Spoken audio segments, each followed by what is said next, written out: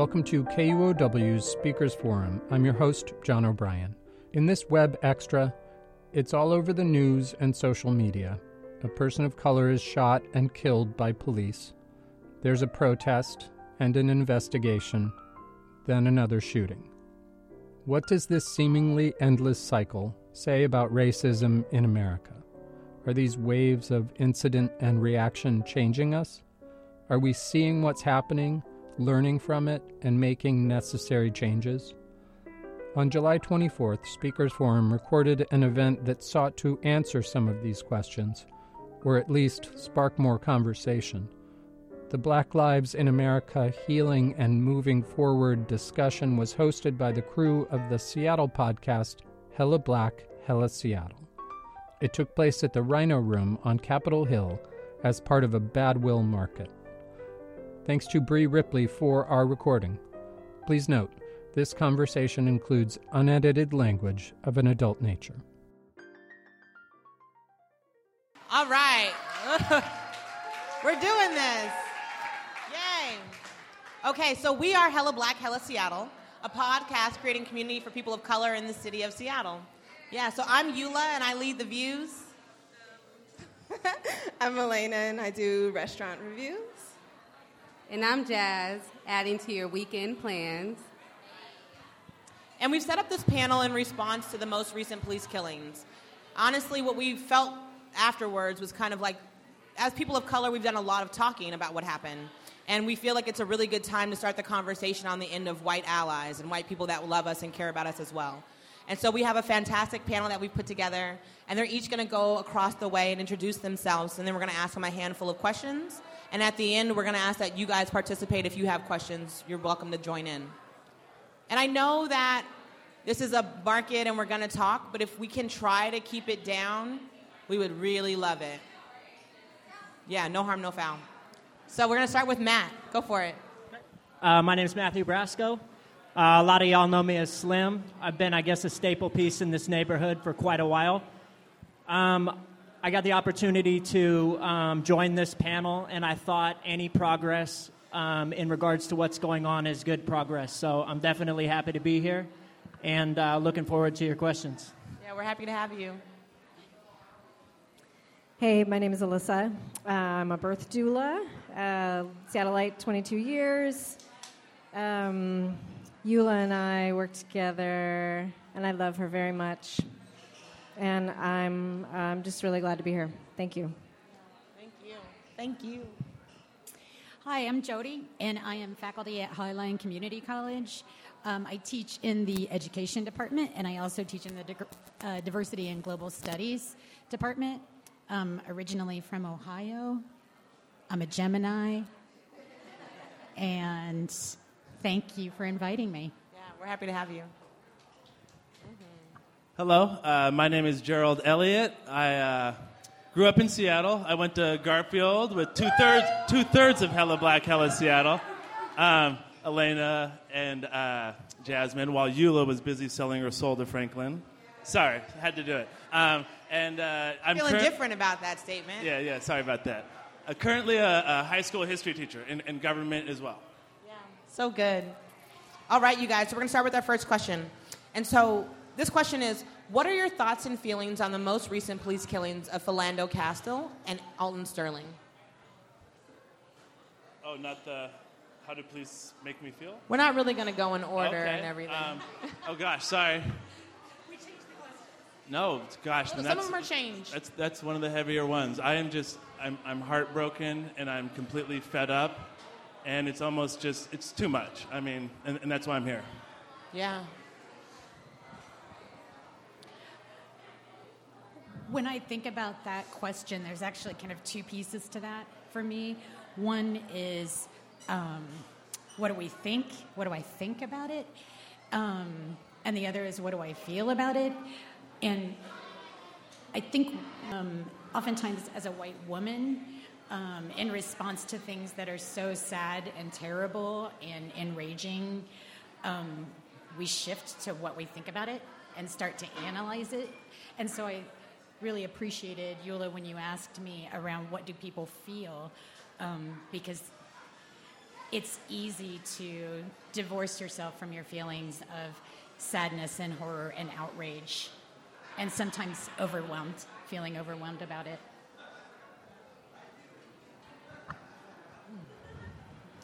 The most recent killings. What do I think about them? I think about the visuals. I think about watching the videos. I think about feeling angry and fed up. Try to think about what is really behind it. Like, how did it get to this? I guess that's my job, is trying to figure out, as a birth doula, where are people coming from? Why? What are their values? How are people choosing to act in the way I work with people in spontaneous, primal states? So that is what I think about it. I feel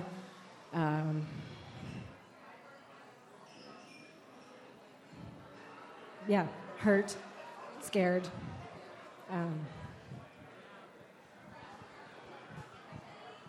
I think it's disgusting.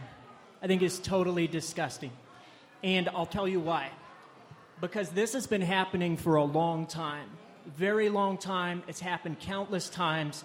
And now we're getting to a point where we can start pushing the conversation.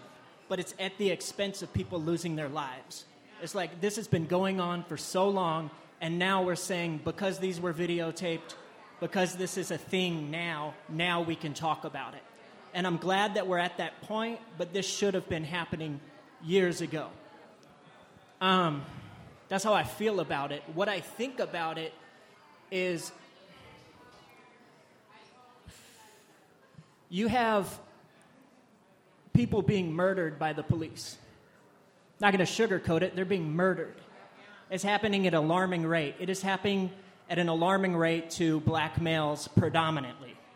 Now, that doesn't mean they're the only ones that are susceptible to this, but look at the coverage, look at the media. That's what we're focusing on because that's the problem.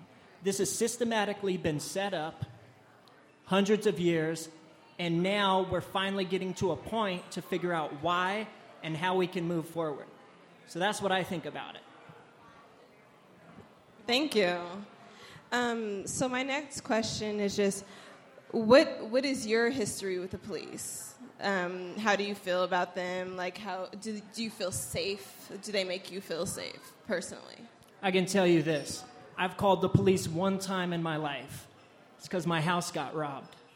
The cops showed up and started digging through my stuff, trying to pin something on me. Hate the fucking police. And I can tell you why. Absolute power corrupts absolutely. You're giving basically no rules to these people who deserve the most rules. And every single situation is relative in a cop's mind, and they always think they're doing right. And I can tell you that they're not, because it's a human being. It's fucking terrible. I hate the fucking police, and I'll say that again. I fucking hate the police. Yes.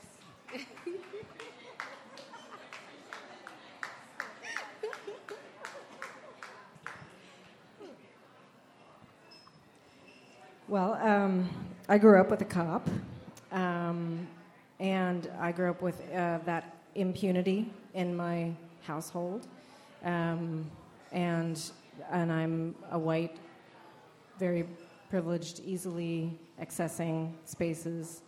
Do the cops make me feel safe? No. Am I thinking about calling the police? Is a totally different. I mean, from my upbringing, I already had a feeling about it. But what do you set in motion when you're calling the cops? How do I feel safe around the cops? No, I mean, me personally, probably. They treat me totally differently. Stop me for, tail light out. I've been stopped and let go. I typically avoid the police.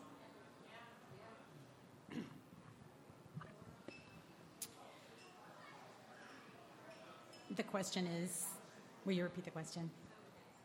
I was so moved by your response. What is your history with the police? How do you feel about them, and do they make you feel safe? My history, I grew up white, working class, small farming community. The history with the police, the history with the police there was that everybody knew each other. And as I've grown, certainly I don't fear the police. I don't have to as a white woman be afraid of the police. The question around, do the police make me feel safer? Hell no. I do not feel safer with the police. I don't fear them because I don't have to, again, because of my white privilege. But they do not make me feel safer. I feel like while they are individuals, they as a group, and they need to own that, are terrorizing our communities. And with the increasing militarization of the police, the job of the military is to protect the government, to protect the state from individuals. And so the police, in my opinion, are becoming increasingly a group to keep people down here in our communities.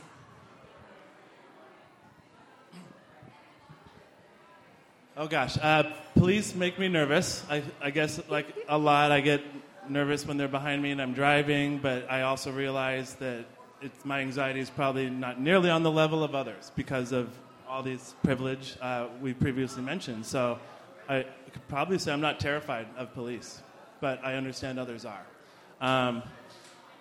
I was at the WTO 1999 Seattle, marched out of Garfield, went down there. It was awesome. I was learning tons about labor unions and environmental activism, and then all of a sudden tear gas started appearing out of nowhere and people were getting their asses whooped. So that was scary. Police have terrified me at times, very specifically in that way, and I have seen an increased militarization since the WTO. Back then, they did not have the firepower they do today. This is scary. At the same time, every school I've worked at, Garfield, my current school, I've been on a first-name basis with our officers. I'm not saying we should have officers in schools. That's not my statement. But I always introduce myself to them, and there have been times where some stuff has gone down, and they've helped. So maybe at times I have felt a bit safer because just to put it out there as a teacher, if something happens to my kids and I'm in the room, I have to protect them. So it's nice knowing that someone's got my back sometimes, too. Yeah. Okay. For our next question, do you have black friends or family that you worry for? And if so, what responsibility do you feel to keep them safe? I have tons of black friends. Love y'all. Have tons more. My sister's adopted from Chile, and she's had a baby with a guy who's African-American, Native American, and I guess that it shouldn't make you care more, but it's changed the way I think about these things. Having a niece who's Black, Native, Latin. Black Lives Matter, Native Lives Matter, and Latin Lives Matter. And I worry about the world we're passing on to my niece. I'm also optimistic about positive change that we're making, and my responsibility is to do everything I can.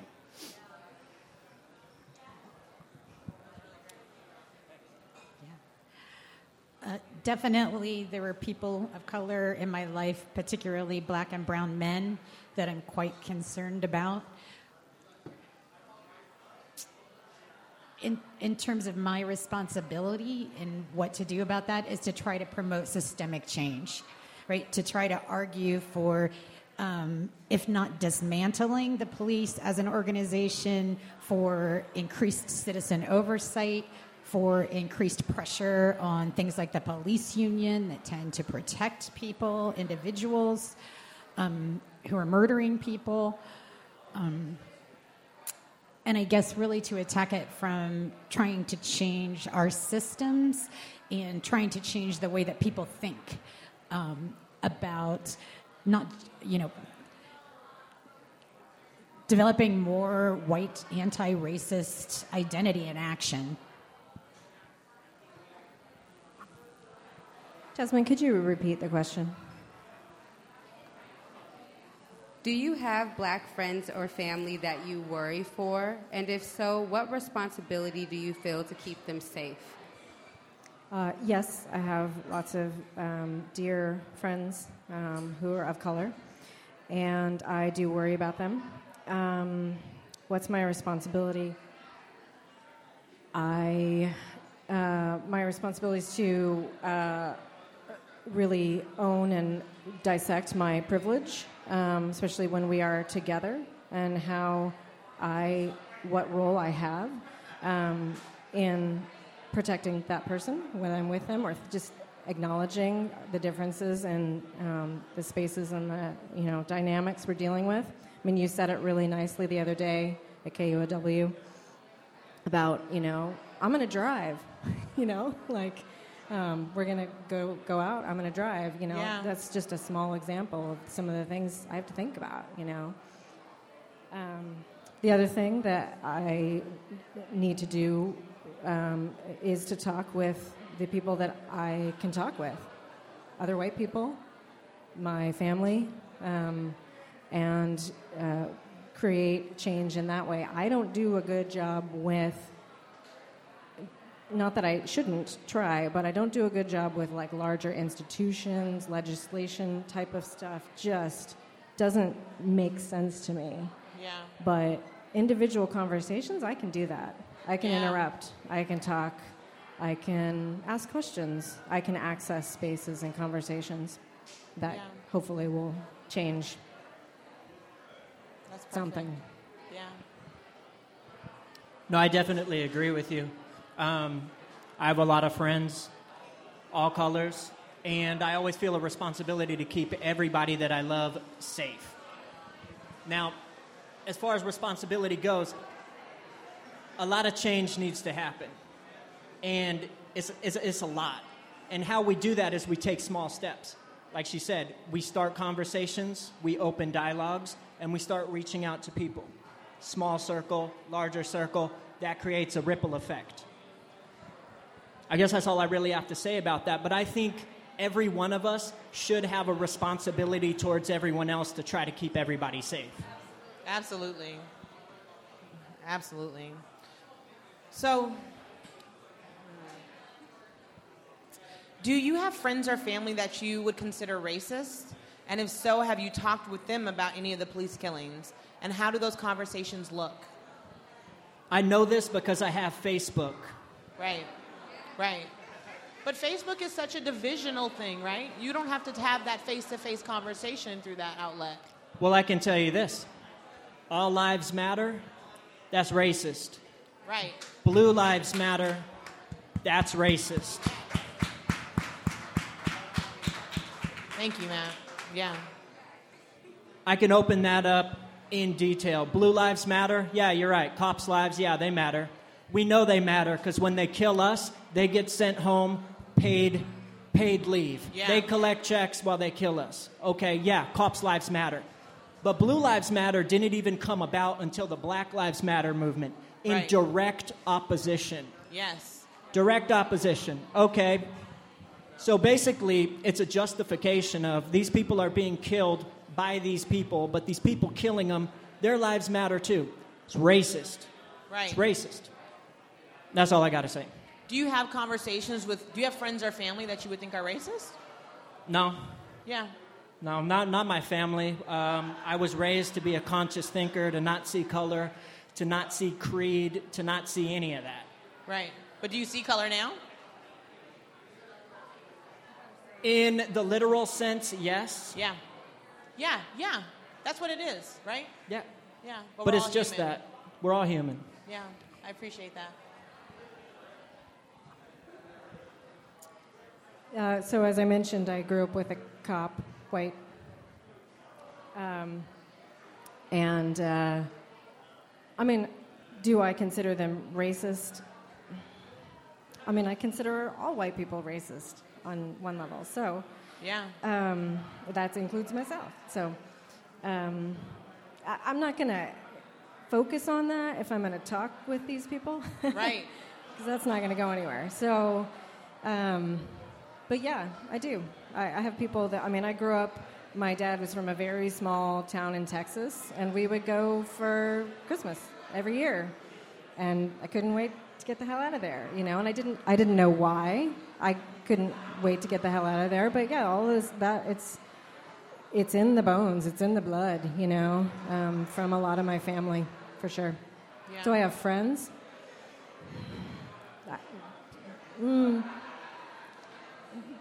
Blood and friends, different, right? Yeah. I'm focused on my family right now. Yeah. Yes, absolutely. I want to agree with what Alyssa said. I think all white people are racist because I look at racism from a structural standpoint. I think that I was enculturated to be racist. I think what I encounter here most in Seattle and with the people that I know is this sort of, I'm liberal and I think that we're all the same, and yet there's this subtle racism that comes through, and I think it's Matt, right? I think Matt really named that when he called out the All Lives Matter movement. That's the biggest thing that I hear that I get in conversations with about why that's racist, why that's inappropriate. But that is from good, well-meaning white people who think that they're not racist, much like myself. I think we have to always keep doing our own work. It's a lifelong process. So does that answer the question? Yeah. I guess I may have friends who are racist. Maybe plenty of friends who have stereotypes. Definitely tons of white folks with stereotypes. And I guess I'd have to do a concept formation on what is true racism and what stereotypes. Sorry, concept formation, social studies. It's what we do. Definitely family, because it's harder to turn family away than a friend when they're racist. And yes, I got into it with the family member on Facebook, Matt, about All Lives Matter, believe it or not, and as also a family member from Texas. Coincidence? I think not. I responded, because you want specifics of how the conversation went. I said, I think that's like saying the Westboro Baptist Church represents Christianity. Oh, sorry, he said Black Lives Matter is an extremist group now, very terrorist, after the shootings in Dallas. And I responded with, yes, but that doesn't represent Black Lives Matter. That's one extremist, or you can't generalize thousands of people. That's like Westboro Baptist Church. I thought that'd resonate because he's a Christian. Or ISIS represents Islam. You're just overgeneralizing one extreme event. You cannot group these people together. Was there a second part to the question? Wait. Let's see. No, I think I'm done.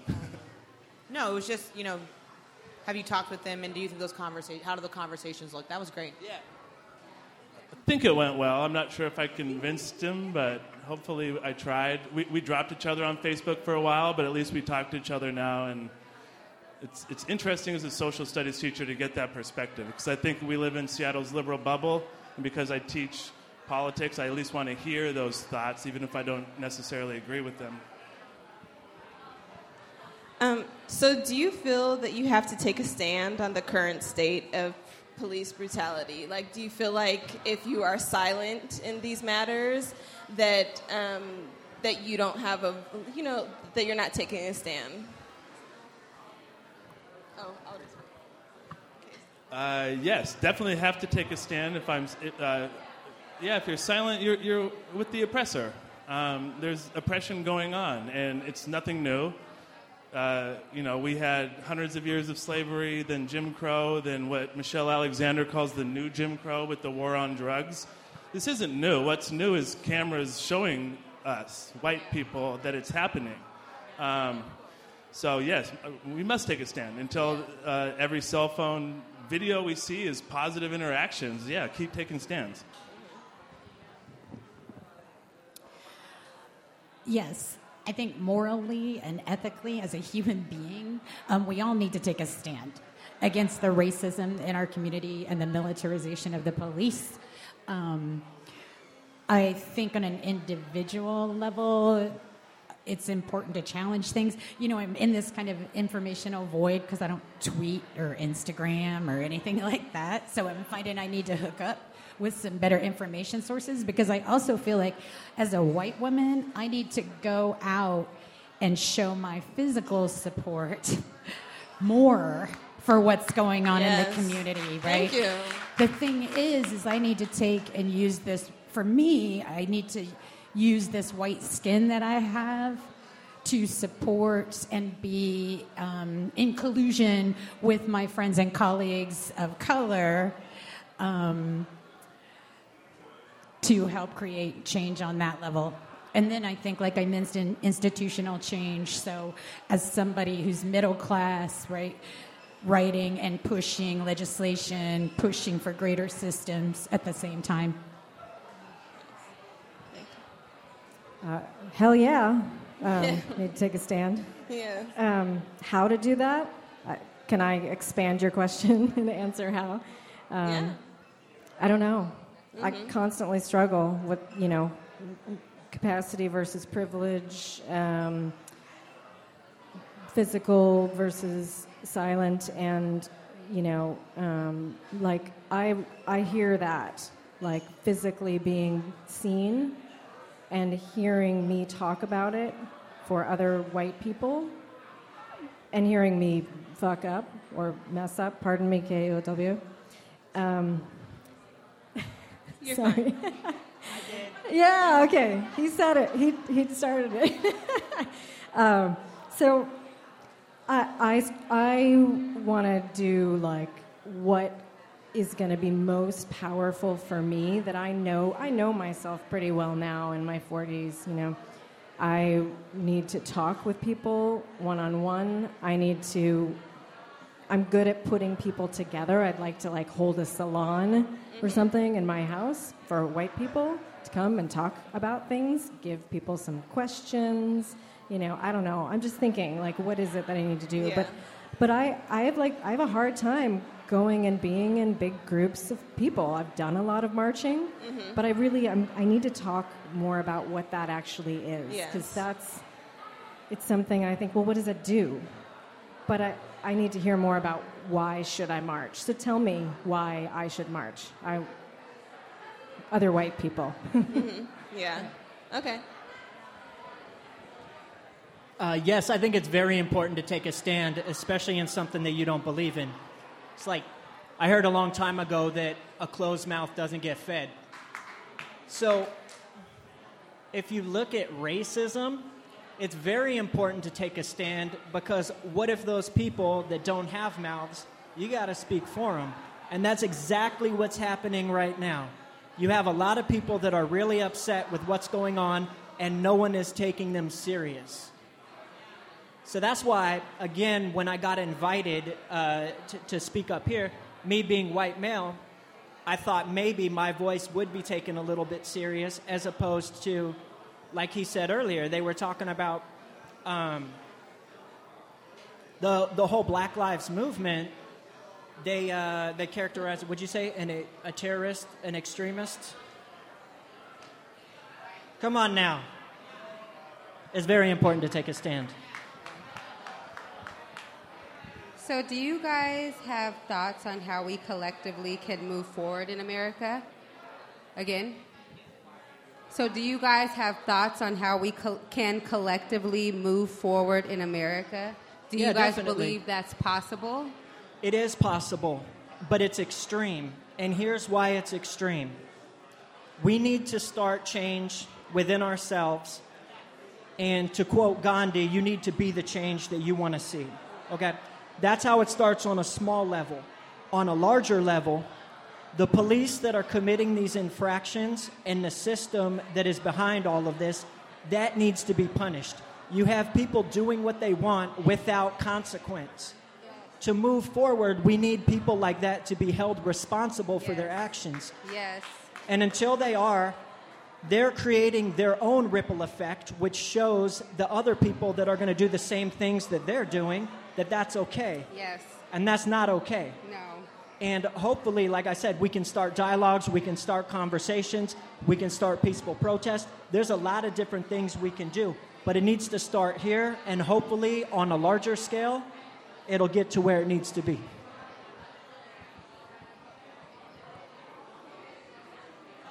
Yes. Yes, it was. So, yes, I think that we can move forward. We're going to move forward, right? I think it's probably going to get worse before it gets better, or worse.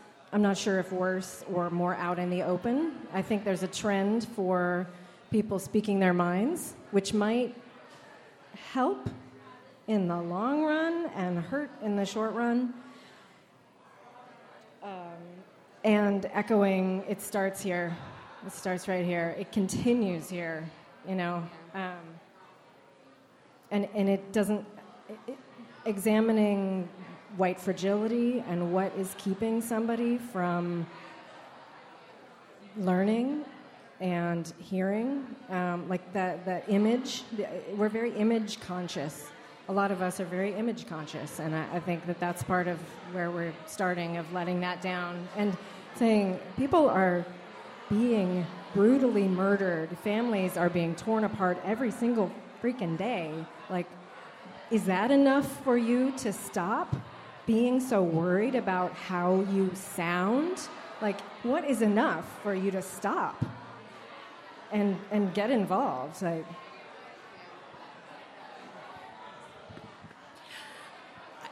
again, like everyone else said, I believe it starts with relationships. And for me, as a white person, those are, well, first doing my own work, right? Digging up my own stuff so that I can be in authentic relationships, not just with people of color, but with other white people. I think a lot of people who are doing racial justice who are white separate themselves from people who they have deemed oppressive and unworthy. And I think what that does is that leaves people of color to deal with those problematic white people. So I think that white folks who want to do this work, we need to get our shit together, and we need to step it up with other white people. And then we need to act in tandem with communities of color, and we need to listen. Seriously, white folks, could we shut the fuck up for a minute and listen? Thank you, please. Really. Everybody in the back. You know? And on top of that, I don't mean like for us to sit on our ass and wait for black folks to educate us, but at the same time, listen. Thank you. Listen and believe what's happening. And then act. Because to not act, one thing, Matt, when you were talking, I don't want to take up too much time, but when you were talking about like how all of these people are thinking about it, right? And kind of like there's this group, you know, Black Lives Matter, who's causing this stir. Well, part of the problem with like this whole system and the way BLM's being viewed is that there's a lot of quiet-ass white people who think it's a problem, but aren't willing to really go out and do anything about it. So it leaves this group hanging out there by themselves. So I think solidarity, educating ourselves, relationships, I think those are the ways we're going to be able to move forward. Nice work. Can I echo some of that? Work in tandem with communities of color and listen? Seriously, that's amazing. Collectively move forward. I mean, we need action. You said you have no social media. No, that's awesome, because we have to get active. And what I see on social media a lot is white liberals sharing an MLK Jr. meme and then probably going to bed feeling okay that they're doing something. If you're not getting active, then those words were falling on deaf ears. I mean, give me a break. But yeah, how do we collectively? It's many facets. Culture. We have to transform culture. How the media portrays African Americans. I think there's another question that deals with this, so I'll hold off a bit, but we've got to change those conversations. Economics, support black business. Love Osiris and BadWill Market for supporting today. This is important. Thank you, Osiris. And education.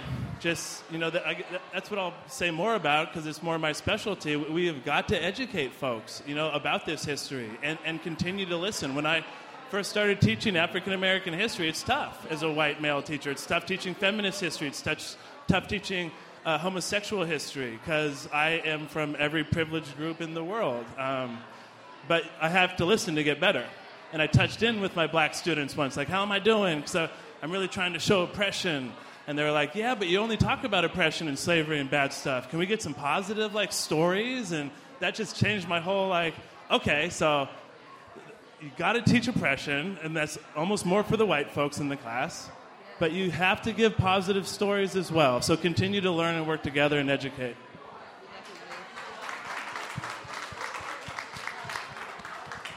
Well, first off, we want to thank you for being a part of the panel. Thank you. And we want to thank everybody for coming out. We do have a little bit of time left, and we want to open the floor for questions. So does anybody have a question? If you do, please raise your hand and come grab the mic. Thank you. So rather than a question, I actually have a comment. I know that we're all here today to have a conversation and a discussion, and that's really important. But when I have had conversations like this with my friends and counterparts, oftentimes people want to know, well, what can we do and what's next? And so I wanted to tell you guys about a group called Not This Time. And basically there's an initiative that we're trying to get on the books, basically, that will make it so that more police officers that are engaged in deadly use of force crimes can actually be prosecuted. I don't know if you know, but Washington has some of the most regressive laws with regard to being able to actually prosecute police officers. And so basically we're trying to get 250,000 signatures in order to put a law on the books that will remove the requirement to prove that malice is in their heart, because that's virtually impossible to prove. And so that's why in so many instances police officers aren't ever prosecuted. And so this group meets every Wednesday from 6 to 8 at the Seattle Vocational Institute. I do have some flyers with me if you would like to attend the meetings or get more involved. In addition, I also have a signature sheet where you can provide your signature, and the only requirement would be that you are a registered voter in the state of Washington. So, thank you.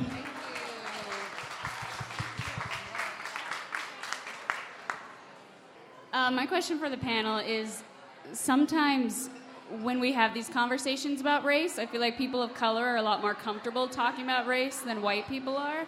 And so especially when I'm talking on Facebook, which is not a great way to talk to people about race, I'm wondering, how do you have these conversations when there's that pushback and then the feelings get hurt and then sometimes it feels like it doesn't go anywhere? So I want to know, have you used any phrases that you find to be successful in being able to educate people without shutting down the conversation? Thank you. Yes. So in order to start that conversation, you have to define white privilege to people. Because white privilege doesn't necessarily mean that you're born with the silver spoon and that you have this golden key to the city. That's not it. It just means that you're a lot less likely to be murdered by the police. So a lot of people, a lot of white people, when they hear white privilege, they get really upset because they feel like I said, they're being assumed to just have like this golden run at things. That's not always the case. Sometimes it is, don't get me wrong, but not always. So in order to start a conversation with those people, you need to start by breaking that down so they understand that they're not being lumped into that, they're not being attacked for that. But they need to realize that it's a thing. We all know white privilege is a thing. Yes. And that they're benefiting from it, right? I feel like it's also important to just let them know that, like, we're not attacking them for it, but they are benefiting from it. Yeah, exactly. From white privilege. Yeah, exactly. And I mean, the thing is me, the way that I look, I don't get my white privilege. But I also chose that. You know what I mean? I wasn't born like that. I chose to look this way. Does this make sense? You see what I'm saying? Okay. So in education, I found when I talk to white students, it really helps to say white privilege doesn't necessarily need or must not lead to white guilt. If you feel guilty, that's what are you doing? Stop feeling sorry for yourself. It should lead to white awareness. And I think understanding for me the difference between being a part of an institutional and systemic problem and me being an individual who makes my own actions was huge as a white person, and it was enough to start me understanding that I have a part in it, but I didn't necessarily choose to be in it. You know what I mean? Like, it was a safe way. So I think that is one thing that is that I would start with personally. And the other thing is bringing it super personal. So I have a friend, and this is what happens to them. This is what happened to them, and this is why, and this is what's going on there, and then asking a question, like bringing it super personal, so people can't say, yeah, but well, that only and then You know what, and I just want to add, I think everybody had really good comments, but I just want to add that sometimes we need to stop being so freaking worried about white people's feelings. I mean, really. Sometimes we just need to not worry about that and let our pain and our rage and our anger out and call people up short. You know, white people, we're used to being comfortable, and so when we're not comfortable, we think there must be something wrong. You know, and I've told people, I'm like, nobody's hurting you, right? You're all right. You know, people of color are uncomfortable all the time. All the time. And so you know what, that white person, I'm like, I expect you to sit there and be fucking uncomfortable for 5 minutes while we have this conversation. You know, 5 minutes. Be uncomfortable about how fucked up everything is. Sorry, I'm cursing a lot now. It's fucked up. Yes.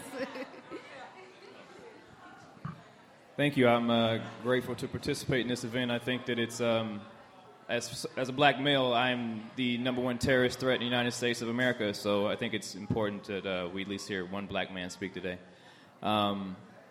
I've been looking at a lot of the narratives that have been generated around Black Lives Matter and the guy who shot somebody in Dallas.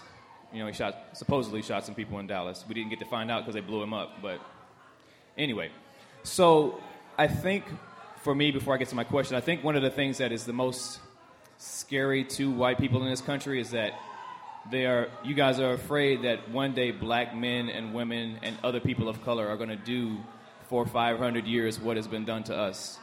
And so to challenge a system that supports you is almost counterintuitive.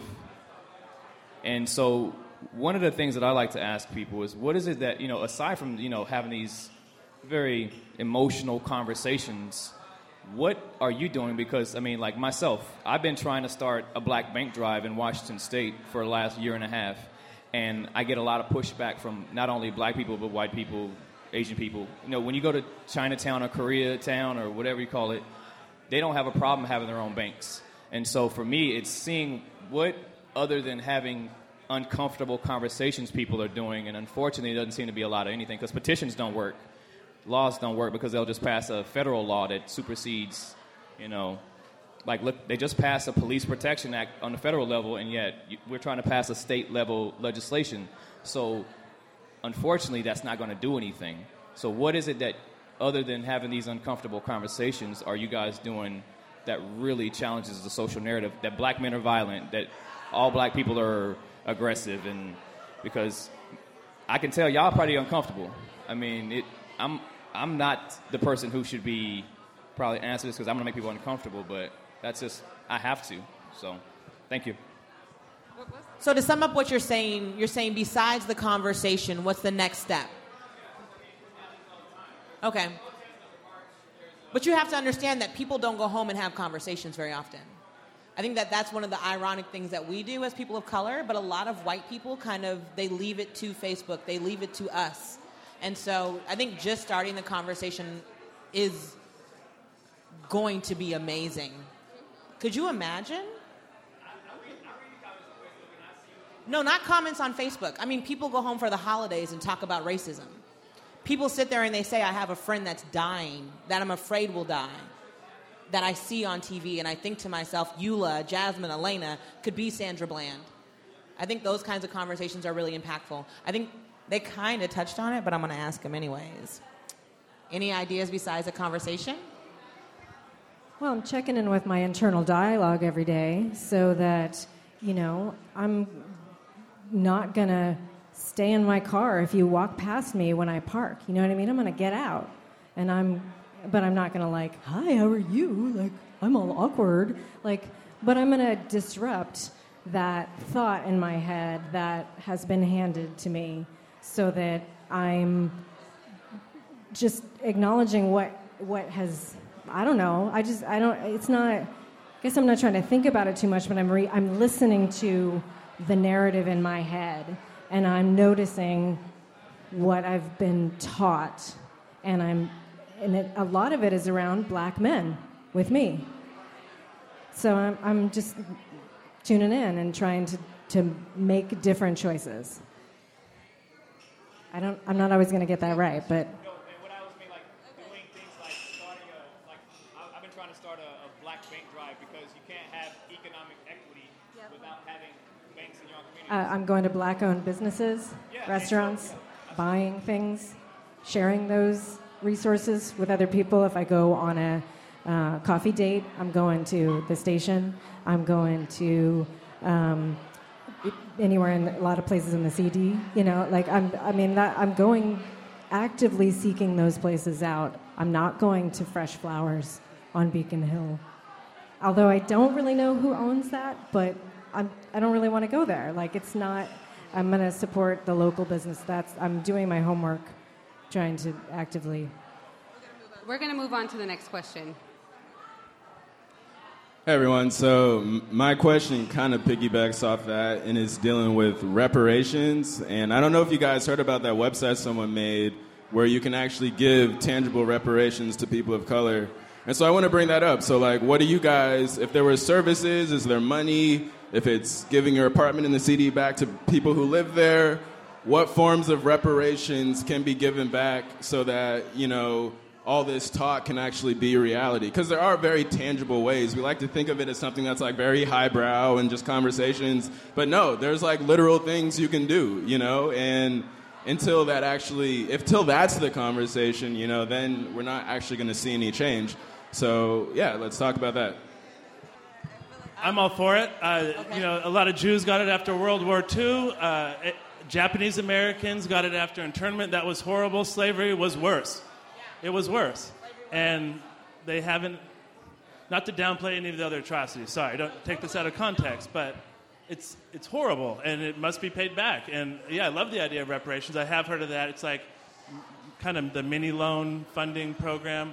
I'm all down for that. I think we should actually do it through legislation. I think that should happen first it will happen first on a municipal level. Right. Hopefully in liberal cities like Seattle and San Francisco, and then maybe something could take off. And sorry, could I just, one thing on the previous question about what can be done, one thing that kind of scares me about Seattle and how we're changing is there's less interactions between people of color and white people. Yeah. When I grew up in the early 90s, they bussed us around. I grew up on white-ass Queen Anne, and the only reason I met all these cool people is because they took me out of that bubble. And now Seattle's becoming whiter, and we ended busing. So I think it's not just busing, we need to have interactions with each other so all of a sudden white people see that these media stereotypes aren't true. Yeah. Oh, a big black man is not a scary individual. They're a magician or a jokester or whoever the hell they are. They're a black man. Yeah, they're human. For real. So as a birth doula, one thing I'm concretely doing and have been doing for 3 to 4 years is I only work with people of color and or queer and or trans people. Specifically. So that means I am actively not working with white people. Yeah. And I'm vocal about that, and that leads to a lot of interesting conversations. So I think that taking your place of expertise and just opening it up. I lead just in a kind of a shadow model, so it's not like I think everybody has to do it my way, because there's certainly a lot of, we can go down that road of like there's lots of different ways to be a birth doula for different narratives. But offering up the skills that I have and sharing them with people of color specifically and being really vocal about it, I think is active, and it has brought me community. It has brought, it's a huge part of a drop that has ripple effect. Yeah. So you guys, we're going to wrap up now. We're all going to join them on stage real quick for hugs and love and maybe a photo or two. And we're done. So if you guys would like to connect with the people on the panel at any time, you can reach out to them. They're going to be here kind of wandering around. You're welcome to say words to them. We're going to be here too. We really appreciate all of you guys for coming out. And we really appreciate HellaBlackHellaSeattle. Oh, thank you.